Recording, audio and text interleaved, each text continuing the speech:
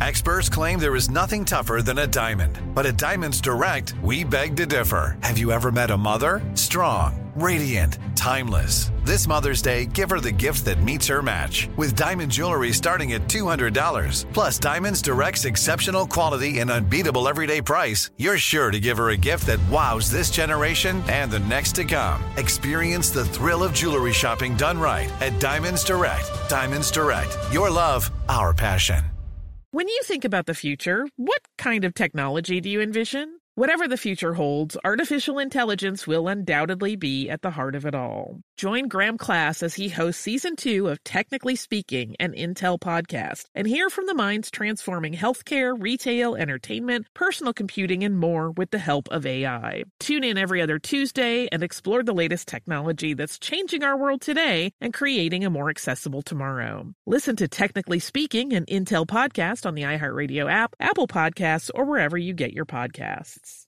What's up, this your boy Lil Duval, and check out my podcast, Conversations with Unc, on the Black Effect Podcast Network. Each and every Tuesday, Conversations with Unc podcast feature casual and in-depth talk about ebbs and flows of life and the pursuit of happiness. Unlike my work on stage, I tap into a more serious and sensitive side to give life advice and simply offer words of encouragement, yet remind folks to never forget to laugh. Every Tuesday, listen to Conversation with Unc, hosted by Lil Duval on the Black Effect Podcast Network, iHeartRadio app, or wherever you get your podcasts. Presented by AT&T. Connecting changes everything.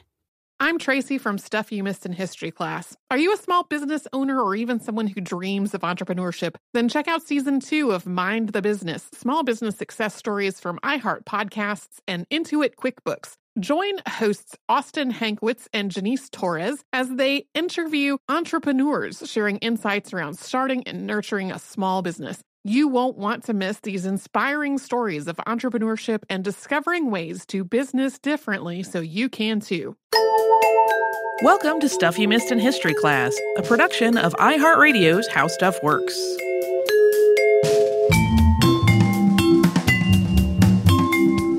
Hello and welcome to the podcast. I'm Tracy V. Wilson. And I'm Holly Fry. This is part 2 of our 2-part podcast on Lord Elgin and the Parthenon marbles. I really recommend listening to part 1. That is the whole story of how he got these marbles in the first place. Very briefly in that episode, we talked about how he became the British ambassador to the Ottoman Empire, how he decided to document classical Greek art and architecture while he was there, and how that project morphed to include removing the artwork rather than just drawing it and making casts and molds of it. These are often called the Parthenon marbles, although the pieces that are involved were not just from the Parthenon. They were also from other parts of the Acropolis in Athens and elsewhere in Greece.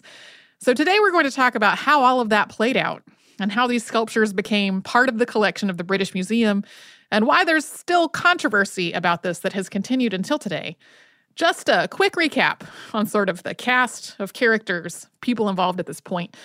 We have Thomas Bruce, the 7th Earl of Elgin and 11th of Kincardine. He was the British ambassador to the Ottoman Empire and was stationed in Constantinople. Giovanni Battista Lucieri was a landscape painter from Naples who was recruited to oversee a team of architects, artists, mold makers, and others in a project that was originally meant to document classical Greek art and architecture. The Reverend Philip Hunt was an Anglican priest and the chaplain to the British Embassy in Constantinople. He was appointed as Lord Elgin's temporary secretary to act on his behalf in Athens. And then in Athens, the team mostly interacted with people who occupied 2 different government positions.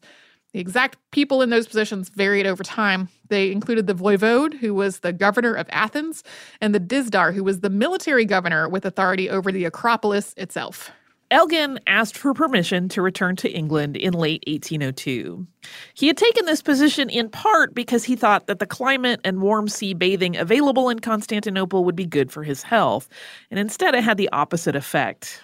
In addition to not bringing about any improvement in the chronic illnesses that had motivated him to go, he had developed some kind of wasting condition that eventually caused him to lose the lower half of his nose. He was also just tired of Constantinople and he wanted to go home, and he was given permission to depart in January of 1803. He seems to have understood that future Ottoman administrations might not look kindly on the removal of so much material from the Parthenon and elsewhere at the Acropolis. And he also worried about what that might mean for the Ottoman officials he had worked with while he was in Athens. So before he left, Elgin got letters from Ottoman officials saying that they had approved of the actions made by the voivode and the dizdar, and he left those letters with those two men as protection in case politics shifted later on. As Elgin was preparing to leave Constantinople, France was also withdrawing from Egypt, and it seemed likely that peace would soon be negotiated between France and the Ottoman Empire. This meant that the Ottoman Empire had way less need of the British as allies, which gave Ottoman authorities less incentive to cooperate with Britain's plans. It also meant that the British Navy ships that Elgin had counted on to take all of this marble back to England were now occupied with the withdrawal of British troops from Egypt. Even though Elgin's project wasn't an official government effort, everyone had taken for granted that the British Navy would help get all of this material back to England.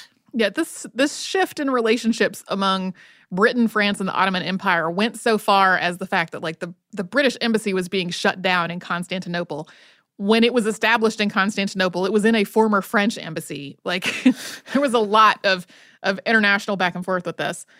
On top of the lack of availability of British Navy ships, moving a whole bunch of marble statues, reliefs, architectural elements, and other work by sea is just an inherently difficult task. I mean, it would be difficult over land also. But most of the captains that Elgin and his team talked to, trying to get all this stuff to England, were not at all eager to weigh their ships down with such heavy cargo, which would make the ship a lot more likely to wreck in bad weather. So Elgin used his own ship, the Mentor, for a lot of this transport. The Mentor successfully made a round trip from Athens in late 1801. Then, in September of 1802, 2 days after setting sail from Athens, it sank in a storm off the coast of Cythera. And when it sank, the Mentor was carrying 17 cases of classical Greek sculpture, including 14 pieces of the Parthenon frieze and 4 pieces of the frieze from the Temple of Athena Nike. Various other pieces were on board as well, although the largest, heaviest pieces were still in Athens. With the help of passing ships and sponge divers who had been recruited from islands in the Aegean Sea, 4 of the 17 cases were salvaged from the shipwreck pretty quickly. Then in November of 1802, plans were made to try to raise the Mentor from the sea floor. 2 ships were supposed to work together to do this, but due to a miscommunication, one of them didn't arrive. So the HMS La Victorieuse tried to do it alone. The cable that they were using to do this snapped, the Mentor sank back down to the seafloor, and soon afterwards, salvage operations had to be suspended for the winter. It turned out that the crew of the other ship had incorrectly heard that the Mentor was in pieces and was impossible to raise, so they thought that they weren't needed after all. Although that wasn't true in November of 1802, it was true by the spring of 1803, after it had sat there underwater in months of winter storms. By that point, Elgin was on his way home, having left Constantinople on January 16th of 1803. When he left, England and France were not at war. Peace had been established. He decided to make part of the journey home over land through Italy and France. Part of his motivation here was to try to avoid the seasickness that had really just plagued his wife on their first journey to get to Constantinople in the first place. But he also wanted to talk to artisans in Rome about restoring the statues that he was removing from Athens. At the time, it was really common for restorers to replace broken and missing parts of things like classical statues. So, if the arm had broken off, they would make a new arm for it. Right. And you will still see in some museums some pieces where they will point out, hey, that's not the same stone. That's a repaired piece. Right. We wouldn't do that if we had recovered this piece today. Right. But then England declared war on France again on May 18th, 1803, which is often marked as the start of the Napoleonic Wars. Elgin and his wife were in French territory, and they became prisoners of war. Their children were allowed to continue home to Britain, and they had some degree of freedom, but Elgin and his wife were not permitted to leave France. Meanwhile, the salvage operations at the wreck of the Mentor were ongoing, with 5 cases brought up in 1803.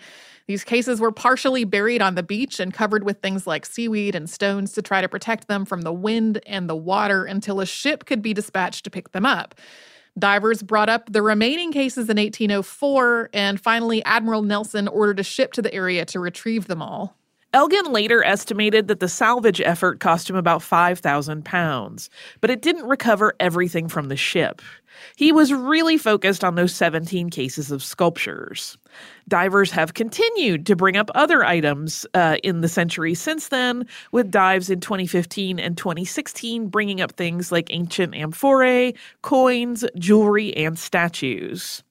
In August and September of 2019, archaeologists from Greece's Ephyret for Underwater Antiquities brought up other items, including jewelry, cookware, and even a prosthetic leg. Also still ongoing was Lucieri's work around the Parthenon. He continued to work for years after this, long after Elgin had gone back home.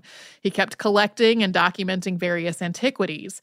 In 1804, France convinced the Ottoman Empire to rescind their earlier firmans, and in October of 1805, the empire implemented a total ban on removing antiquities from Greece. And from that point, Lucieri had to confine his work to Elgin to drawing and painting and guarding the statues that Elgin had already collected that had not been taken to Britain yet. While Elgin was being detained in France, the British captured a French ship that had been carrying Greek sculptures and other pieces that had been collected by Choiseul-Gouffier, who we mentioned in Part 1.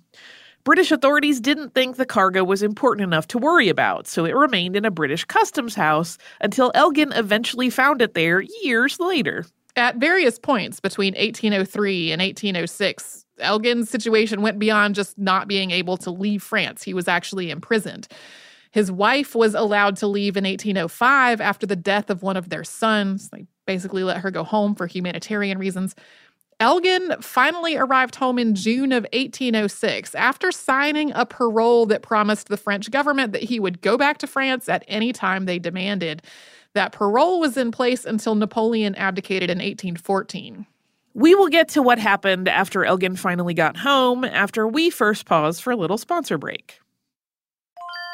When you think about the future, what kind of technology do you envision? Whatever the future holds, artificial intelligence will undoubtedly be at the heart of it all. Join Graham Class as he hosts Season 2 of Technically Speaking, an Intel podcast from Ruby Studio in partnership with Intel. Explore the future of technology that's rapidly evolving our world today with the help of AI. There is still so much work and research needed to fully understand the power and potential of AI, and Intel is at the forefront of implementing AI in revolutionary technology that's changing the world we live in for the better. In each episode, Graham interviews the minds transforming medicine and healthcare, retail, entertainment, personal computing, and more, while pioneering new uses for AI in these spaces. Tune in every other Tuesday and explore the latest technology that's changing our world today and creating a more accessible tomorrow. Listen to Technically Speaking, an Intel podcast on the iHeartRadio app, Apple Podcasts, or wherever you get your podcasts.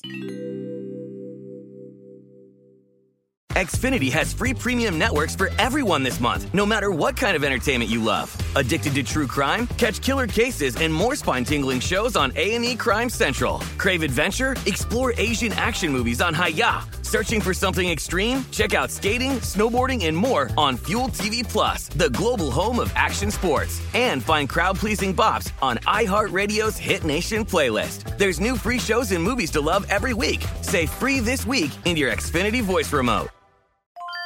I'm Tracy V. Wilson from Stuff You Missed in History class. Did you know small businesses make up 99.9% of all businesses in the United States? The world is powered by entrepreneurs, and if you're a small business owner or even someone dreaming of starting your own business, then you'll want to check out Season 2 of Mind the Business, Small Business Success Stories from Ruby Studio, from iHeartMedia, and Intuit QuickBooks. And every episode, hosts Austin Hankwitz and Janice Torres talk to entrepreneurs about how they've grown from the lessons of launching and nurturing a small business and how they have found success being their own boss. From the excitement of first starting out to finding the right tools and resources to process invoices and payments like QuickBooks Money, you won't want to miss these inspiring stories of entrepreneurship and discovering ways to business differently so you can too. And if you're a small business owner or even someone dreaming of starting your own business, then you'll want to check out Season 2 of Mind the Business, Small Business Success Stories from Ruby Studio, from iHeartMedia, and Intuit QuickBooks.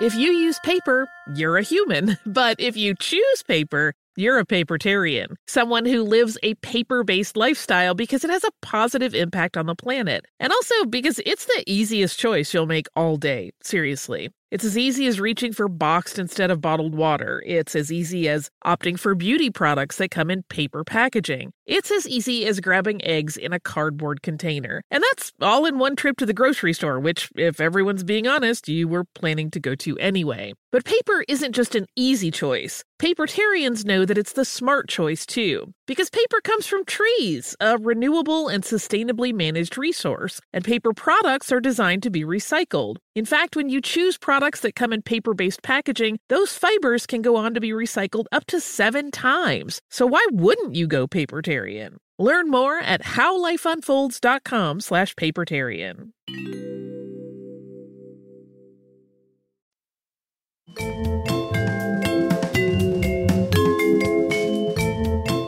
Elgin's life changed dramatically after his return to England. As we noted in part 1, earlier in his career, he was thought of as a pretty promising young man. But after being detained in France, he could not get any kind of appointment that would be typical for a man of his station. The idea that he might be called back to France at any moment and would have no choice other than to go was just too big of a risk for anyone to take on him. He also went through a really embarrassing divorce. When he returned from France, his wife said that she had been so traumatized and injured by the birth of their 5th child that she could not risk becoming pregnant again, and she ended their physical relationship. However, she was also having an affair, and when Elgin learned about this, he filed a civil action against her in England, and he filed for divorce in Scotland, where it was easier to get a divorce on the grounds of adultery. Elgin was awarded £10,000 in the civil suit, but his divorce trial led to just a lengthy and scandalous public testimony about his wife's infidelity, including statements she had made about how her attraction to him had started to wane after the loss of his nose. There's also been a lot of speculation about exactly what caused Elgin's illnesses and his disfigurement, and various people have concluded that it was syphilis, which, of course, would have carried even more stigma then than it does today. Yeah, basically, he had all of his personal business just spilled out into the public Aired out view. everywhere. Elgin's divorce also meant that he would no longer be coming into his wife's fortune, and that was something that he had been counting on and had been a factor in his financial decision-making up to that point. He also lost his seat in Parliament, and his health made it impossible for him to return to active duty with the military. Elgin's massive debts and lack of income trickled down to people who had been working for him, who then lost their incomes as well. To add insult to injury, many of Elgin's peers didn't think that he was actually broke. They assumed that he had gotten rich off bribes while working in Constantinople, and that he was just being coy about it. At this point, all those antiquities that Elgin had removed from sites in Athens and elsewhere in Greece were scattered around various places, some of it still in Greece waiting transport to England. In terms of what was in England, a lot of it was being stored in various friends' homes, and many of them were deeply annoyed that there were these giant cases of marbles taking up space in their houses. So Elgin rented a large home with a garden, and he had a shed built to house all of this artwork. He collected all the marbles that had arrived from Greece and arranged them in a way that he thought was aesthetically pleasing rather than one that had a historical or architectural meaning to it. He did not wind up having the sculptures restored in Italy because he just did not have the money to do it. He finished this in 1807, and he opened his little shed for viewings by artists and architects. And he immediately got a ton of requests from artists that wanted to study and draw what he had brought back to Britain. He had to appoint a curator and ration access to the shed, and people also praised the idea that he had saved all this artwork from destruction. But he did also have some detractors, especially after classical scholar Payne Knight went on a campaign to tell people that the sculptures weren't from the Greek Golden Age at all, but were in fact much later and far inferior Roman works. That was not true, but it fueled various controversies. The Anglo-Turkish War started in 1807, and that started a huge scramble for Elgin to try to get the last of those sculptures that were waiting for him in Athens out of Athens. That effort to remove the last sculptures to Britain lasted beyond the end of the Anglo-Turkish War in 1809. The last shipments from Athens to England did not happen until 1812. Meanwhile, in 1810, Elgin remarried, and it became clear to him that he needed to do something to try to get himself out of debt. His income from his family property wasn't anywhere near enough to pay it off. He also had 4 surviving children from his first marriage, and he expected to have more kids with his second wife. And he needed a way to support them all, and ideally, not leave them all in debt after his death. So he decided to sell the sculptures that he had brought back from Greece, advocating for the nation of Britain to buy them. To that end, he anonymously published a memorandum on the subject of the Earl of Elgin's pursuits in Greece. He published several editions of that over the next few years. The British government heard his proposition. They made him an offer of £30,000.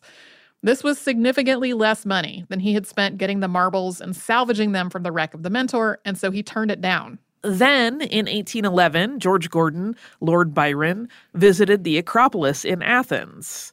Lucieri, who was still working for Elgin, gave Lord Byron a tour. And later, when Byron sailed to Malta, it was on Elgin's ship.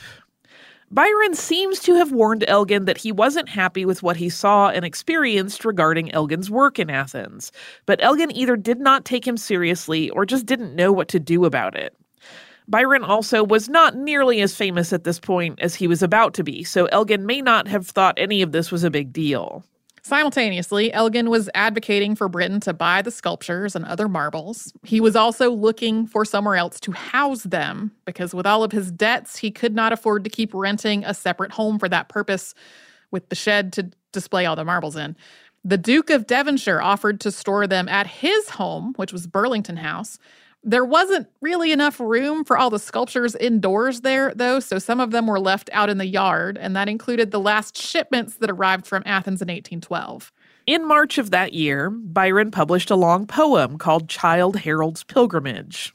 And with this poem, his career suddenly took off. The first printing of Childe Harold sold out in just a few days. Byron had previously written several critiques of various antiquarians, including Elgin specifically. And Childe Harold included this passage, along with prose notes that specifically named Elgin. Here's what this passage said, among others in the work. Dull is the eye that will not weep to see thy walls defaced, thy mouldering shrines removed by British hands, which it had best behooved to guard those relics ne'er to be restored. Cursed be the hour when from their isle they roved, and once again thy hapless bosom gored, and snatched thy shrinking gods to northern climes abhorred. Lord Byron is one of those people that I would not have ever wanted to be on his bad side and have him write nasty verse about me, because he could be vicious. Yes. In addition to launching Byron to fame, this poem brought Elgin's actions in Athens, as well as the plight of the Greek people under Ottoman rule, into the public spotlight, and it stoked a lot of debate. At one point, Edward Daniel Clarke told Byron about his experience seeing the marbles cut down and people weeping, which Byron worked into the notes of future editions of this poem. Clarke had also published his own thoughts on this in his Travels in Various Countries of Europe, Asia, and Africa. This was a massive multi-volume work that heavily criticized the removal of the sculptures from the Parthenon, and it included some selections from Childe Harold in later editions. It should also be noted that Clarke came home with some antiquities from his travel in Greece as well, just not nearly to the extent of what Elgin had done. Of course, this controversy folded into the question of whether Britain might buy the sculptures, which Elgin was still trying to pursue after turning down that initial offer of £30,000. But on May 11th of 1812, John Bellingham assassinated British Prime Minister Spencer Perceval over a personal grievance with the government. That assassination took place in the lobby of the House of Commons, and of course, the question of what to do with the Parthenon marbles was tabled in the aftermath, along with a whole lot of other issues. The War of 1812 also started in June of that year. Yeah, there was a lot going on. And as all of that was happening in Britain, attitudes were shifting in Greece. A sense of Greek nationalism and Greek national identity was starting to grow there, including a renewal of the Greek language and a movement for Greek independence from the Ottoman Empire. In 1815, Napoleon returned from exile, and the Duke of Devonshire sold Burlington House. Its new owners planned to totally rebuild the estate, which made Elgin's need to sell the sculptures even more urgent. The British Museum arranged for a committee to evaluate the issue. Although that committee included Payne Knight and other people who either did not care for Elgin or thought the sculptures he'd acquired were overrated. Elgin started to fear that he might be offered even less than what he had turned down initially. On June 15th of 1815, Elgin presented a petition to the House of Commons, which the House of Commons debated but didn't take any action on. Then just days later, on June 18th, Napoleon was defeated at the Battle of Waterloo. At that point, many of the nations that France had previously invaded demanded their artwork and artifacts and other national treasures back from the Louvre. Although Elgin's acquisitions from Athens weren't part of this, they were part of this conversation, especially as at least 5,000 pieces of artwork were returned from France to their nations of origin. And then came yet another source of public allegations against Elgin, this time from the Reverend R. Tweddell. Tweddell published a book about his late brother John, including an appendix detailing all kinds of allegations against both Elgin and Philip Hunt. It is kind of a convoluted story, but the Reverend Tweddell was apparently incensed over what he saw as Elgin's mishandling of his late brother's papers, something that John Spencer Smith, who we mentioned in part 1, was connected to and egged him on about. So Elgin denied any wrongdoing in all this, but it turned into kind of a scandal. Like we would describe it today as a flame war. There was a lot of back and forth publishing of letters, and various people pointed out how Elgin's relationships with pretty much everyone he had ever worked with, aside from Lucieri, he was still employing in Athens, those relationships had all totally deteriorated. When some of John Tweddell's drawings were found at the home of Elgin's ex-father-in-law, people took it as evidence that on top of everything else, Elgin had lied about this whole situation. In February of 1816, Elgin put forth another petition before the House of Commons, once again proposing that the British government buy the marbles. It also requested that they investigate how he had gotten them in the first place to try to put an end to all of the suspicion. This petition was debated on February 23rd. Hearings before a select committee began on February 29th. When they were questioned, Elgin, Hunt, and a lot of the other people who were involved talked about a lot of the points that we've already gone over. We read from some of their stuff in part 1. They talked about how Elgin wanted to document the masterpieces of ancient Greece for the edification of artists and architects in Britain, and that he'd asked for the government to fund this, but had ultimately paid for it himself, and that when he saw the damage to the Acropolis that had already happened, he wanted to save as much artwork there as he could. He estimated his total expenses, including expenses after the marbles had been removed to Britain, as just shy of £75,000. There was also a lot of discussion about the firmans that we talked about earlier and about the persuasion that had been part of how Ottoman authorities interpreted them. Artists were also questioned about the value of these marbles, both artistic value and monetary value. As part of that, Payne Knight suggested that they were worth £25,000. These hearings went on for 2 weeks. When the committee delivered its report, it suggested that Elgin had done what he did legally, that he did not abuse his power to do so, that he hadn't damaged the monuments needlessly, and that he hadn't done what he did for personal gain. The report also spoke to the benefit that the marbles could bring to the arts in Britain. In the words of the report, quote, "No country can be better adapted than our own to afford an honorable asylum to these monuments of the school of Phidias and the administration of Pericles." The recommended offer price for the sculptures was £35,000. This was much less than Elgin had said that he spent on this whole endeavor, but it was also £5,000 more than the previous offer, so he kind of felt like he had no other choice at this point, and he accepted. Then Parliament had to vote on all this to make it official, in which they did after debating on June 7th of 1816. They voted to purchase the marbles from Elgin for £35,000, with 82 votes for and 80 against. An act of Parliament then gave the nation ownership of the marbles, which were formerly known as the Elgin marbles, and it also made Elgin and his heirs trustees of the British Museum. That payment of £35,000 immediately went to Elgin's creditors, still leaving him in debt. In spite of that, he kept employing Lucieri for as long as he could, saying that he felt sorry for him. For his part, Lucieri believed he could have become a really famous artist if he hadn't started working for Elgin. He died in 1821. Although Elgin did eventually return to Parliament as a representative peer for Scotland, his career never really recovered from all of this. He kept trying to get a British peerage, hoping that it would help him get out of debt, but that never happened, and he died on November 14th of 1841. But the story of the marbles continues, and we'll get back to them and how the controversy around them has also continued after we have one more sponsor break. When you think about the future, what kind of technology do you envision? Whatever the future holds, artificial intelligence will undoubtedly be at the heart of it all. Join Graham Class as he hosts Season 2 of Technically Speaking, an Intel podcast from Ruby Studio in partnership with Intel. Explore the future of technology that's rapidly evolving our world today with the help of AI. There is still so much work and research needed to fully understand the power and potential of AI, and Intel is at the forefront of implementing AI in revolutionary technology that's changing the world we live in for the better. In each episode, Graham interviews the minds transforming medicine and healthcare, retail, entertainment, personal computing, and more, while pioneering new uses for AI in these spaces. Tune in every other Tuesday and explore the latest technology that's changing our world today and creating a more accessible tomorrow. Listen to Technically Speaking, an Intel podcast on the iHeartRadio app, Apple Podcasts, or wherever you get your podcasts.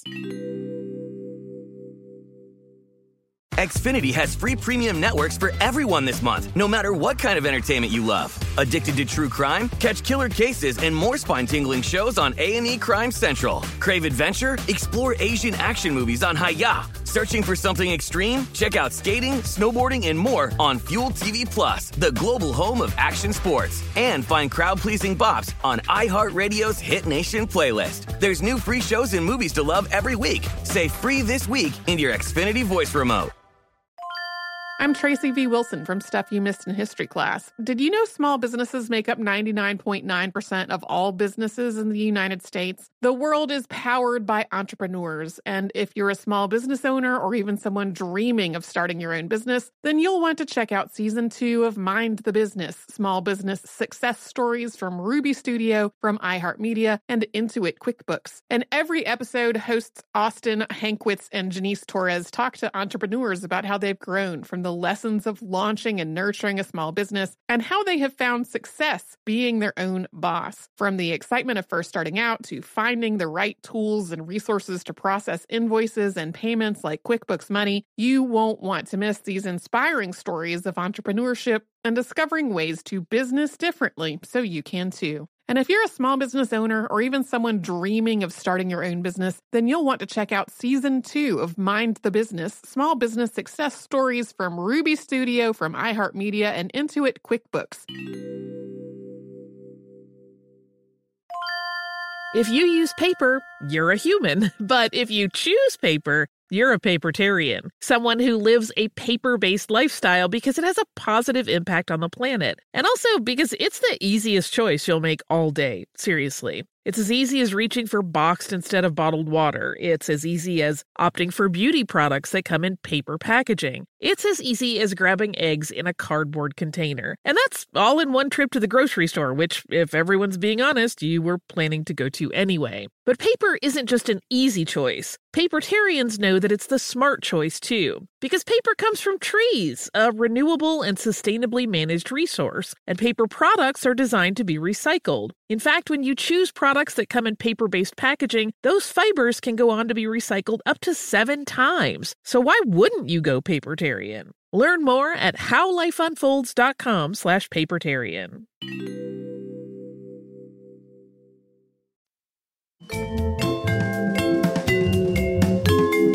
By January of 1817, the collection of sculptures, which were by then officially known as the Elgin Marbles, was on public view in a temporary space in the British Museum.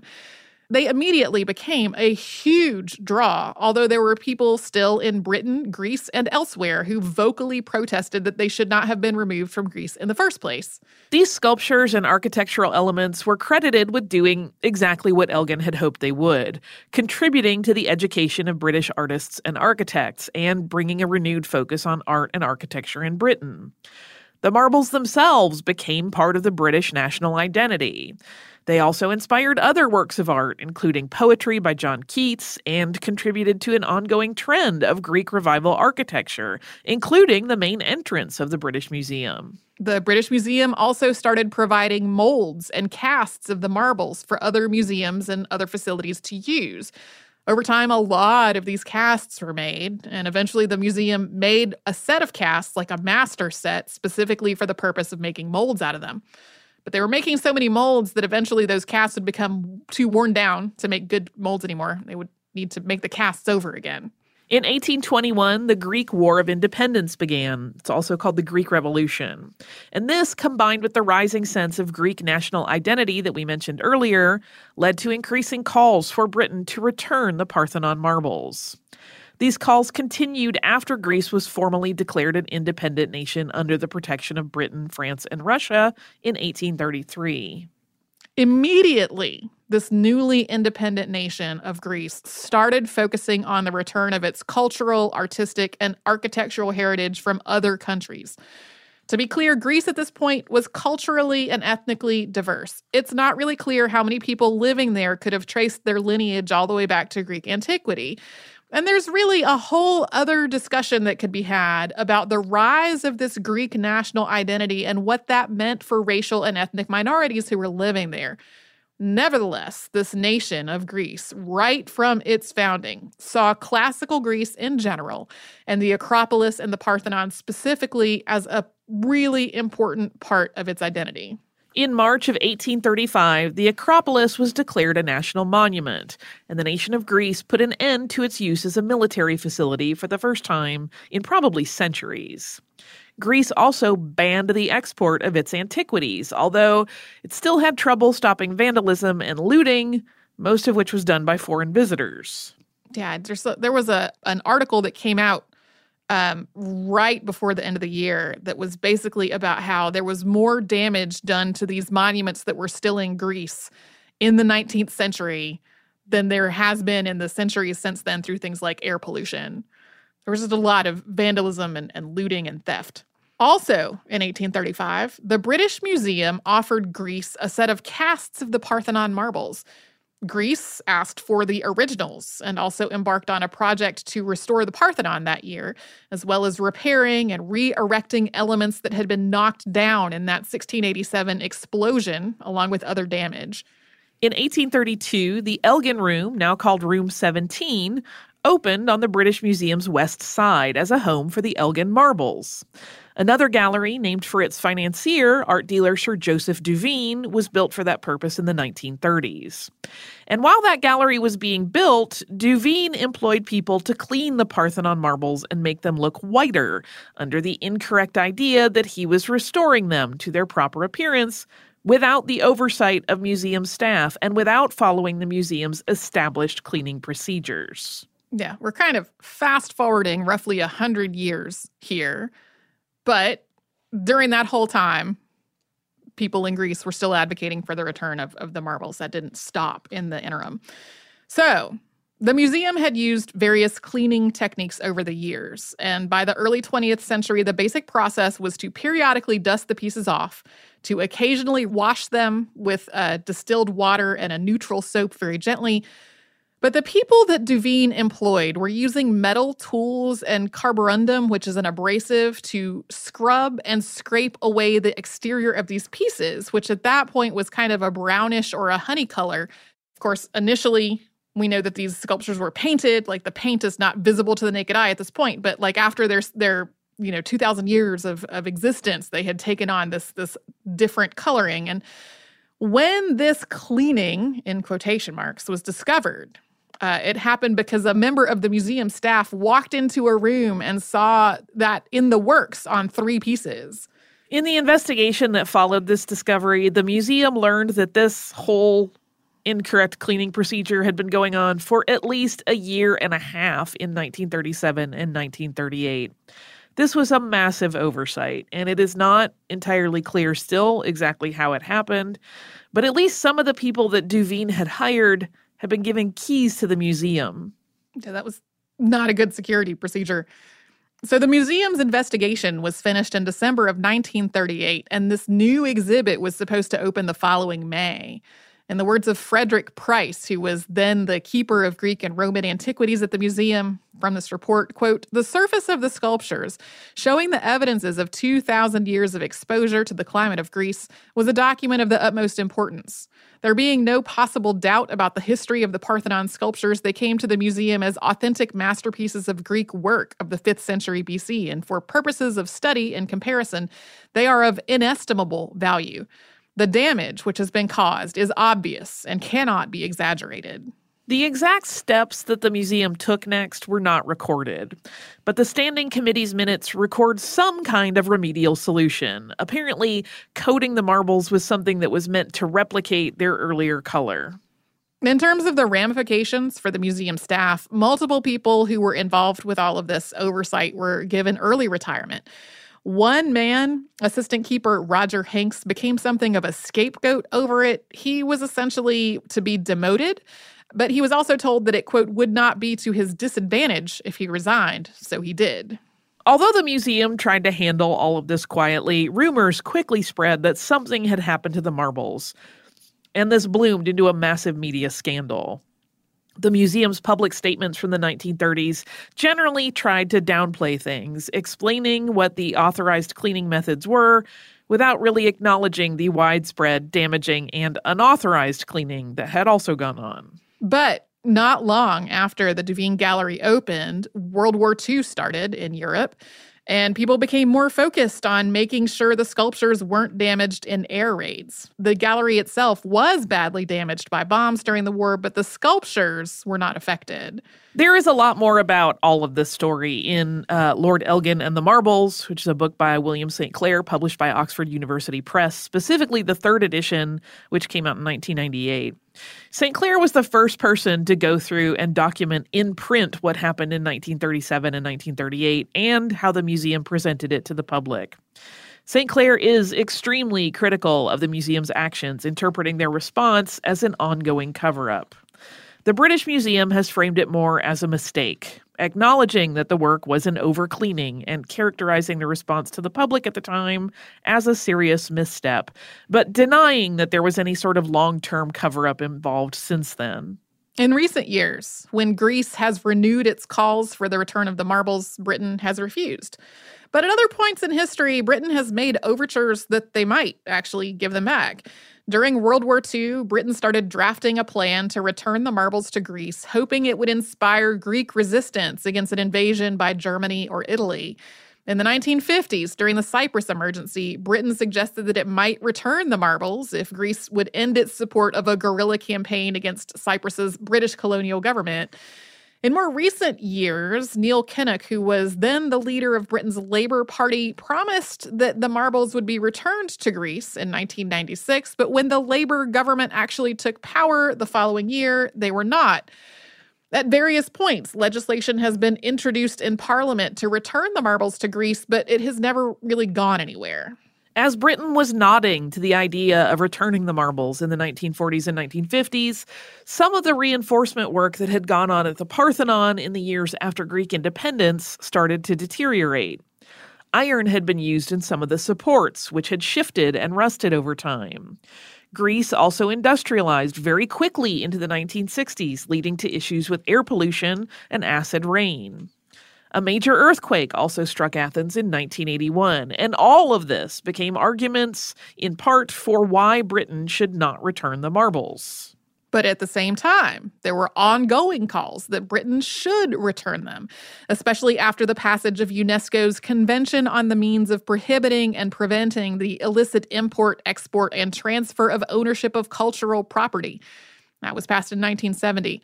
Those calls have cited all the questions about Elgin's actions and the scope and the legitimacy of the Firman that we have talked about throughout this episode, along with whether that 1930s overcleaning incident undermines the idea that the British Museum has been protecting the sculptures.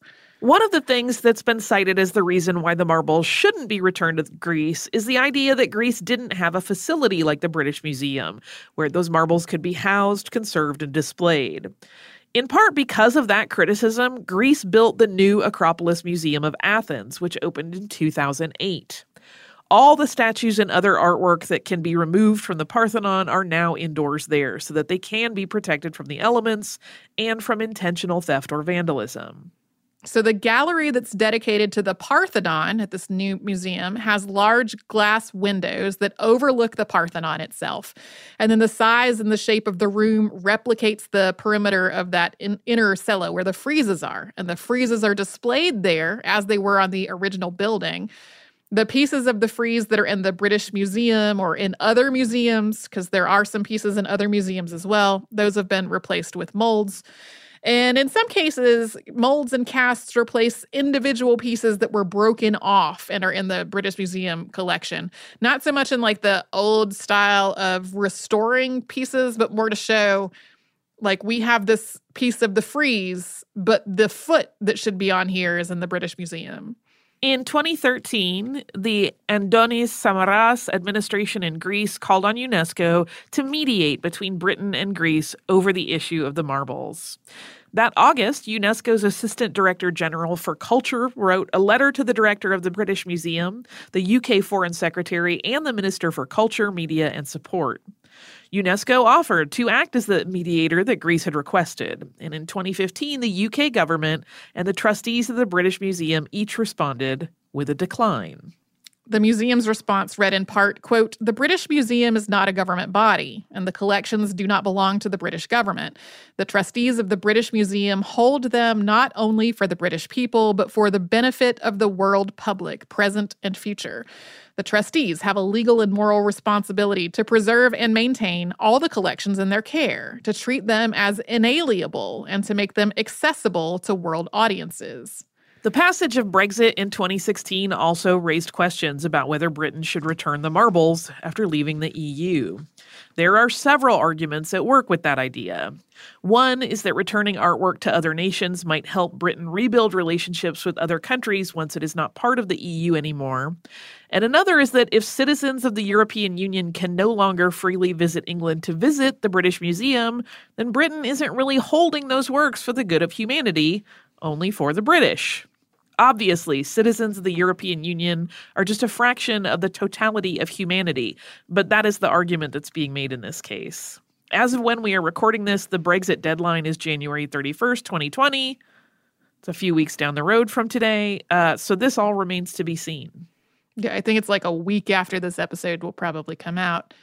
However, through all this controversy, Britain has steadfastly maintained that it will not return the marbles. In January of 2019, British Museum Director Hartwig Fisher again reiterated that the marbles would not be returned, calling their initial removal a creative act. He said this in an interview with Greek daily newspaper Tanea. Today, Britain's argument for keeping the Parthenon marbles is basically that they were acquired legally and that they are freely available for anyone to see because the museum does not charge admission. They have also stressed the museum's placement of the marbles in the context of world history and art alongside other masterpieces from other parts of the world. Britain has also cited concerns relating to things like economic issues in Greece, including a debt crisis and austerity measures. Previous points about Greek air quality and the lack of an appropriate museum are no longer really relevant, thanks to the construction of the new Acropolis Museum. Greece's argument for having the marbles return includes that Britain's acquisition was not legal, that the firman was not that broad to allow such a huge removal of material, or that it may not have existed or may not have been an actual firman at all. Additionally, Britain's negotiations were not with Greek authorities. They were with the Ottoman Empire, which modern Greece views as an occupying nation. It's also been noted that Elgin's initial plan with all of this was not at all to safeguard the pieces in a museum for the benefit of all of humanity. It was to keep them on his personal property for access by people he chose to allow to see it. From the Greek perspective, these sculptures are a critical part of Greek national identity, Greek history, and Greek culture, and they should be returned to Greece and reunited with the rest of the sculptures that are still there. But it's also been noted that at this point, Britain's argument for keeping the marbles isn't really motivated by all of the points that we have just outlined. There's more of a slippery slope argument in play and a fear across the world of museums as a whole that if Britain returns the Parthenon marbles, every museum, everywhere, will be forced to return artwork, artifacts, or other pieces of historical or cultural heritage that they obtained in some way that would be considered questionable today. Yeah, and ways that were probably considered questionable at best by the people they were removed from at the time. So some other commonly cited examples of this are the Rosetta Stone, which Britain obtained in a treaty with Egypt, the Benin bronzes, which British soldiers took from what's now Nigeria in the late 19th century, and the bust of Nefertiti, which has been in Germany since a German team founded in 1912 and is now in the Neues Museum in Berlin. We've talked about calls to return the Rosetta Stone in a Past Unearthed episode, and Britain has announced that at least some of the Benin bronzes will be returned to Nigeria. And overall, in the last few years, there has been a growing trend of returning and repatriating items from museum collections, especially human remains, as part of an overall trend towards decolonizing museums. But people are still fearful of what a greater move toward repatriation might mean, and it is something that would affect the world's most prominent art museums, including the Met, the Louvre, and many others. Yeah, lots and lots of them. It's a huge, huge issue and a massive conversation that's going on throughout the world of art and art history and museums and all of that. We'll probably talk some more about those ideas in our behind the scenes minisode, which will be out on Friday. It's a safe bet. Yeah. I have a listener mail to take us out before we get to that. Sweet. This is from Stephanie. Stephanie says, "Hello, Tracy and Holly. I'm a longtime listener and absolutely love your show. I was particularly excited to hear your show about Alfred Wegener because although I don't know much about his work in Continental Drift, I am familiar with his final expedition. You mentioned in the show that the researchers who made it out to Icemede were able to do some work before Wegener arrived, but I wanted to note just how important that work was. While waiting out the winter, Ernst Sorge hand-dug a 16-meter deep pit into the ice and developed a new method for measuring the seasonal accumulation of ice on the glacier using its density that could be used even if the layers were not visible. Later, this technique would be critical in the discovery of man-made climate change. What I love about this story is that it further proves how important scientific research is, even if the importance isn't clear for years and years. Thank you so much for all the work you do. Happy podcasting, Stephanie." Thank you, Stephanie, for this email. I had read a little about the ice cores that they took during that expedition, but I did not know that detail about them. So thank you so much for sending that. If you would like to write to us about this or any other podcast, we're at historypodcast@iheartradio.com. And then we're all over social media at Missed in History. That's where you'll find our Facebook, Pinterest, Twitter, and Instagram. You can also subscribe to our show on Apple Podcasts, the iHeartRadio app, and anywhere else you get your podcasts.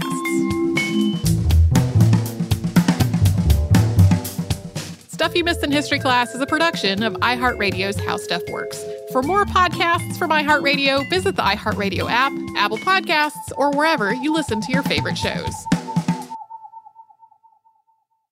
Xfinity has free premium networks for everyone this month, no matter what kind of entertainment you love. Addicted to true crime? Catch killer cases and more spine-tingling shows on A&E Crime Central. Crave adventure? Explore Asian action movies on Hi-YAH. Searching for something extreme? Check out skating, snowboarding, and more on Fuel TV Plus, the global home of action sports. And find crowd-pleasing bops on iHeartRadio's Hit Nation playlist. There's new free shows and movies to love every week. Say free this week in your Xfinity voice remote. Looking to part ways with complicated, expensive, and uncertain shipping? Then give your business the edge it needs with USPS Ground Advantage shipping from the United States Postal Service. Keep everything simple with clear upfront pricing and no unexpected surcharges. Keep things affordable with some of the lowest prices out there. And keep it all reliable with on-time ground shipments. It's time to turn shipping to your advantage. Learn how at USPS.com/advantage. USPS Ground Advantage. Simple, affordable, reliable. We are the voice of NASCAR. The green flag is in the air, and we are underway. The Great American Race. The Motor Racing Network. NASCAR Cup, Xfinity, and Craftsman Truck Series Racing live on your hometown radio station and MRN or NASCAR.com. Martinsville, Talladega, the Chicago Street Course. We have the side-by-side action and last lap passes for the win. Photo finishes. Ryan Blaney will win. The voice of NASCAR, the Motor Racing Network. Xumo Play is your destination for endless entertainment. With a diverse lineup of 350 plus live channels, movies, and full TV series, you'll easily find something to watch right away. And the best part? It's all free. Love music? Get lost in the 90s with iHeart 90s, dance away with hip-hop beats, and more on the iHeartRadio music channels. No logins, no signups, no accounts, no hassle. So what are you waiting for? Start streaming at play.xumo.com or download from the app and Google Play stores today. All you can stream with Xumo Play.